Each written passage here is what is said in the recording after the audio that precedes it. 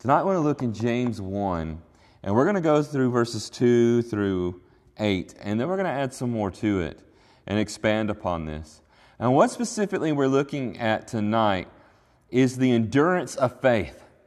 The endurance of faith. And how the Scriptures help us, how God's Word helps us, and how our faith is what gives us great strength through hard times and trials and tribulations. And I think that you'll find great value in this. I was looking at it and studying it this week, and I thought, it just stood out to me. I thought, well, everything in James I could go on and teach and preach through again. It's such a practical book in helping us, instructing us. So I started at the very beginning, and I thought, do we need to hear this? And we definitely do. So I asked the question tonight, do you find joy in your trials? I would have to say most of the time, I have not, and that would be wrong. And Jesus says that we are to rejoice and take joy when we're even persecuted. But we have trials in our life. And the word here for trials includes tribulations, it includes hardships, it includes temptations, because later on it uses the same Greek word and talks about temptations. I'm going to reference that as well tonight to give a little bit more fullness to what we're looking at here. I thought this is a fascinating thing, because usually when I feel like I'm being tempted, when I'm having trials, when things seem tough, I feel like I allow those things to press me down, to bear on me, to sit on my shoulders. And so when I read this instruction we're about to read right here, it is very challenging, because it takes time to contemplate and to think about this. How can I take joy right now with all this junk going on and the stuff that's going on, the things that are in front of me that, yes, I trust in God to handle them, but I wouldn't say I take joy in them. So I'm challenged by what we're going to read here. I usually think things like this. Well, how miserable am I in this situation? I'll pray to God, and I'll say, God, I pray to you all the time, and I talk to you about this, and I talk to you about that. And Lord, what's going to happen? What's next? Why haven't I seen anything change yet? I know God is there, and I trust that He's going to bring the answers. And sometimes I guess I need to do what the psalmists often do and just let it out. Because these things, sometimes it feels, when's the end of it coming? Why is there, I wouldn't say it's hopeless, but you get with these things and you endure them, and you just want them to come to an end. You want to see good things on the other side of it. And yet here we have instruction from James telling us to take joy in it. So what do you do? This. All right, James chapter 1, verses 2 through 8. Count it all joy. And you know what it says in Greek? It says count it all joy. That's what it says in Greek. It says consider it all joy. Depending on your translation, I like consider. All joy, too. It's emphatic there in the text. It's not a little bit of joy. You take all joy. In what? And you might think the next thing's going to be and all the wonderful things that are happening that you're not seeing, which that's a part of this. But look at what he says. Count it all joy, my brothers, when you meet trials of various kinds.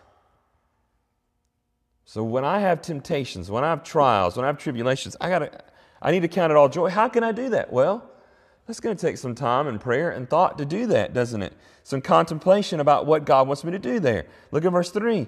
For you know that the testing of your faith produces steadfastness. The Greek word for steadfast here means that you endure under heat. It's an endurance. So as I'm thinking about verse 3, for you know that there's good that comes from these trials and temptations. And that's a very curious way to address them. My faith is going to be strengthened. It's going to produce endurance in me and steadfastness that I'm not going to be moved. Look at verse 4. And let this endurance have its full effect. It needs to take a full effect on you and change you. He says that you may be perfect and complete. Perfect and complete. There's a perfecting that goes on here. There's a completing of my faith that goes on when I am undergoing trials and hardships. Yes. And in that, I'm going to take joy in. Yes. In fact, I need to go through these things, and it says lacking in nothing. So that I am lacking in nothing, so that I am made complete. And God will work all things for good. We know these from other scriptures. You can go to Romans 5 as well, and it tells us that through hardships and trials that they develop character in us. Let's keep reading verses 5 through 8. He says, if any of you lacks wisdom, and I've been praying this prayer a lot lately. If any of you lacks wisdom, let him ask God. God, give me wisdom. Give me wisdom with this. Give me wisdom from that. I'm praying for it all the time. And I know this, the Lord gives me wisdom. Not always in my time and the way that I want it to. Sometimes I'll pray that prayer and say, God, give me wisdom to help me in this trial and temptation. And then I think, but don't make it worse so that I have to come to that wisdom. But sometimes that happens, and I endure it, and my faith is strengthened. So if any of you lacks wisdom, let him ask of God. Why? This is why. Who gives generously to all without reproach. God's not going to say, oh, you're so foolish, you should have already had the wisdom and figured it out yourself. God doesn't respond in that way. He gives you the wisdom. There is no reproach. That's what the meaning is there. And it will be given to you. Do you believe that? Do you believe that promise of God that when you ask for wisdom, He's going to give it to you? I do. Well, I have to remind myself sometimes that I believe it because I often forget it. But I read that scripture and I think about it. That I need to ask God for wisdom. And that brings us to the next part, verse 6. He says, but let him ask in faith. What kind of faith? I trust in God and I trust His promises and I trust that He will give to me generously wisdom when I ask for it. I believe it. But let him ask in faith with no doubting. For the one who doubts, and this is the description of people today who doubt God, or maybe they believe in God, but they doubt His promises. What are they like? When you doubt God's promises, you're going to find that when trials and tribulations come along, that you're like a wave in the sea being flipped about and tossed in a storm. You ever gone to the ocean, or you've been on a stirred up lake and you've seen the way the water moves and you can see the way that the wind affects it? I've stood on the coast, on the Atlantic coast there in Jacksonville, Florida, and looked out as a hurricane was starting to come in. Yeah, I was, I guess, a little crazy in that. It wasn't that bad of a hurricane. It was just a Category 1, I think. But I remember sitting there and you watch the wind move the waves around and you see how powerful they are. And you look out there and there's nobody out there in the water. Of course, you'd be foolish to go out there. And I think about that and I see the power of it, but I also see this. I don't want to be like that wave that does not trust in God, that's just tossed about. He says, for the one who doubts is like a wave of the sea that is driven and tossed by the wind. For that person must not suppose that he will receive anything from the Lord. Why? Because he's doubting. You can't be saying, I trust in God's promises, and then doubting Him when you ask for Him for wisdom. Why? Because that person, well, look at verse 8. Your translation usually says double-minded. The Greek literally says he is double-souled. His soul, his life, everything is split. And what sense? In the sense that his ways are split. He's both going down the road of faith and the road of doubt at the same time when he's facing tribulation. And all he is a wave that's tossed around. It's not a good way to live. It's a troubled one. It's when you feel the burdens of life and you don't allow Christ to help you and God to relieve you. Verse 8, he is double-minded. He's a double-souled man, unstable in all of his ways. Unstable in his ways. Trying to go down two different paths at once. When I was reading it in the original text, that's what kind of stood out to me, is going down, the way for ways right there, or the Greek word is going down two different roads, or multiple roads. He doesn't know what he's doing, and he's lost. And I guess, just right there tonight, looking at that, there's a lot to contemplate. James has this way of, as he's writing, to address this subject and then come back to it. Now, I haven't mapped it out in the outline to see if he's using some kind of chiasm, which was common when people got up and spoke in front of others back then. They weren't writing down their notes or anything. Preachers would go in and they would cite a number of scriptures about a certain subject they'd come to learn a lot about, or they would read a passage like you see Jesus doing in the synagogue in Luke chapter 4, and then they would expand upon it and talk about it. And in their mind they would go, I know they didn't have the English alphabet, but they go A, B, C, and D, and then they go back through it, D, C, B, and A, and speaking to those who are listening to them, expanding upon the subject. So I haven't really dug into that to see if there's a further outline of this. Maybe you'll see it. But what I do notice here in James chapter 1 is how he continues to hit on this.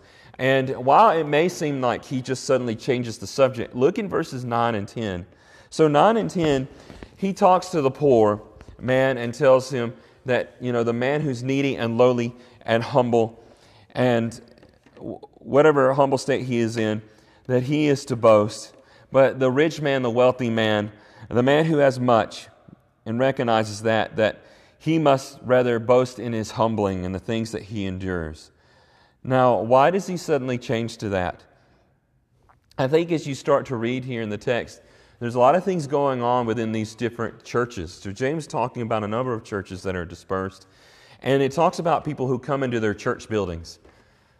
And I've heard people say, they didn't have church buildings like back then. But James 2 and verse 2, it says there in Greek, when it says a man comes into your assembly, the word assembly means synagogue, your place of gathering. And it's a Greek word, not a Hebrew word, synagogue. So that place of gathering, this man comes in. And you got a poor man that comes in, a rich man comes in. Don't show partiality and favor one over the other. And so he continues to emphasize these common things here. And then he says here about the wealthy man and the lowly man. He says about the wealthy man and his humility. He says that man needs to recognize that even as he pursues things in his life, they're all going to come to an end. He's like the flower of the grass and has a beauty for a little while, but it perishes and falls away. James constantly is reminding and humbling those who are reading and thinking about this. And he brings that up, but if you look in verse 12, he's not changing the subject here. He hasn't changed the subject. Look right here in verses 12 through 15. Actually, I'm going to do 12 through 17 because I think it fits together very nicely as another part of our study and exposition tonight, to add on to James chapter 1. So James 1, look in verses 12 through 17. James says, "Blessed is the man who remains steadfast under trial, for when he has stood the test, he will receive the crown of life." So steadfastness, there's the same Greek word. The man who is blessed, and notice the word blessed here. You probably heard this before. You remember about the Beatitudes in Matthew chapter 5? Some would say, you could translate when Jesus says blessed is the poor in spirit, for they, and so forth, and blessed, and he goes through it. He will see the kingdom of God. The word blessing there has the implication of happiness and joy that comes from it. It has the word joy embedded in it. I was looking up recently and thinking about, for instance, the Declaration of Independence, and it talks about the pursuit of happiness. Well, the word happiness there happens to do with the idea of happenstance. And it's the idea, and if you look up in Webster's 1828 dictionary, the idea of happiness, just about 200 years ago, was that of blessing. When you look at the word blessing, also in that old Webster's dictionary, the word blessing implies that you have received from God what gives you great things in life and joy. And the same thing here with this word, if you're understanding what I'm saying here, is that the state of happiness is the state of being blessed by God. And so when I think about the word blessed here, I'm thinking about those things. Blessed is the man who remains steadfast, who endures under trial. And it could be the word temptation there, as you're going to see that's what he means. When he has stood the test, he will receive the crown of life. What's the crown of life? The blessing and confidence of what we have, of eternal life, which God has promised to those who love Him. Notice that as well. Not only are we talking about the endurance of faith, we're talking about those who love God. You love God, and therefore you're able to endure. He says, let no one say when he's tempted. Same word as trials, okay? You're tempted and your trials and your tribulations all the same. He says, no one can say I'm being tempted by God. Well, you kind of hear that today when people talk about, oh, God is the one doing it. And it says, for God cannot tempt with evil, and He Himself tempts no one. In other words, God can't do evil because He's the source of all goodness. Therefore, He can't tempt you to do evil because that would be evil. God doesn't do that. He says, verse 14, but each person is tempted. He goes through the trials and tribulations that he does because he is lured. That's what my translation says. It says lured. Again, the Greek word there has the idea, the Greek word literally means you're already being dragged, present active tense. That the hook is already in your mouth. It's a fishing term. Or you're already in the net. You've already been caught in it. So verse 14, but each person is tempted when he's captured. He's lured. He's been being lured in. He's being enticed by his own desire. Then the desire, look at verse 15, when it has conceived, gives birth to sin. So the temptation and the desire is there. It conceives and gives birth to sin. And then that sin, when it is fully grown, you got a depiction here, kind of a personification of sin and desire, what it turns into. The desire becomes sin, and the sin grows into this monster, and it becomes death. And so James says, and this is why I cannot cut off verses 16 and 17. James says, do not be deceived. Do not be deceived, my beloved brothers. Every good gift and perfect gift is from above, coming down from the Father of lights, from whom there's no variation or shadow to change. God doesn't change. He doesn't alter anything. Everything that is good, every good thing comes from God in heaven. He does not give you evil. And when He promises you wisdom in times of trials, He will give it to you. And He gives it to you generously. And so James is affirming here, don't doubt your Creator. Don't doubt God. Trust in Him. And He will give you and bless you and give you the things that you need to endure. So I'm thinking about this, and I'm reading through James 1 this week, and I'm thinking, take joy in your temptations. To take all joy, to consider all joy when you're going through trials. And I don't think I fully have wrapped my mind around that, but I'm going to. I'm going to keep doing that. So I've spent a lot of time praying to God when I see these things, saying, God, help me to have all joy in this situation. When times are hard, when things seem hopeless in certain areas, that I recognize there are good in other areas, God, help me to have joy in all those things. And by that I have endurance of the faith, and I continue in the love of God, knowing that He gives me, and He will give me wisdom as I continue to pray for Him. And therefore, knowing who my Creator is, and knowing that all good gifts, as we just read here in James, come from Him, I have no reason to doubt Him. I put my trust in Him. And I want you to notice this, James 1 and verse 18. What we just read in 16 and 17 is that desire, when it conceives, it brings forth, like desire is the mother of sin, is what you got there, right? It gives birth to sin, and then sin grows up into this hideous monster of death. So it doesn't say monster there. I'm implying what, sin is. But in contrast to that, it says here in verse 18 that God gives birth to us as His children. And how does He do that? By the word of the truth. And so James, throughout the book, he emphasizes the importance of God's word and His truth abiding within your heart, giving you strength, because you have been born a believer because of the word of the truth, and you are the first fruits of His creations. God, the reason He created, you remember in Genesis, after each day and He's done creating it, it says it was good, and then when He created man, God says it is very good. Okay? The reason God has created everything and made us in the first place is because it was good. In fact, He made us because it is very good, made in His likeness. So I'm thinking about the goodness of God's creation, but His creating is not done. He has made us new creations and new creatures, and we are the first fruits of His creation because the Word of God changes us. And as we go a little bit further, I'm just going to skip ahead in one of my thoughts. In James 3, James talks about the meekness of wisdom, of God's wisdom, and what His wisdom is like. And he says, God's wisdom does not produce in you selfish ambition and jealousy like is common among many of the Christians that he was speaking to. They were warring and arguing with one another, and he says, no, that's not the wisdom of God. The wisdom of God that you prayed for is this. This is how you recognize it. When you know you have the wisdom of God when it is pure, this is James 3 and verse 17. When it's pure, when it's peaceful, when it is gentle and meek, when it is reasonable, when it is merciful, when it is fruitful, when it is impartial, when it is sincere.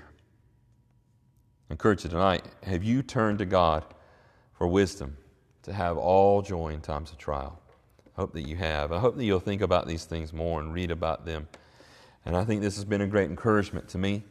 And I know that I need to pray more about it, to seek out God's wisdom in these matters. Whatever your needs are tonight, if we can pray with you and encourage you. And I know that there are some going through hard times and trials. And I know that we face temptations, if not daily, every day, or we come across those things, we need to encourage one another. We want to encourage you tonight. If you need to obey the gospel and put on Christ in baptism, do it. Let's sing together.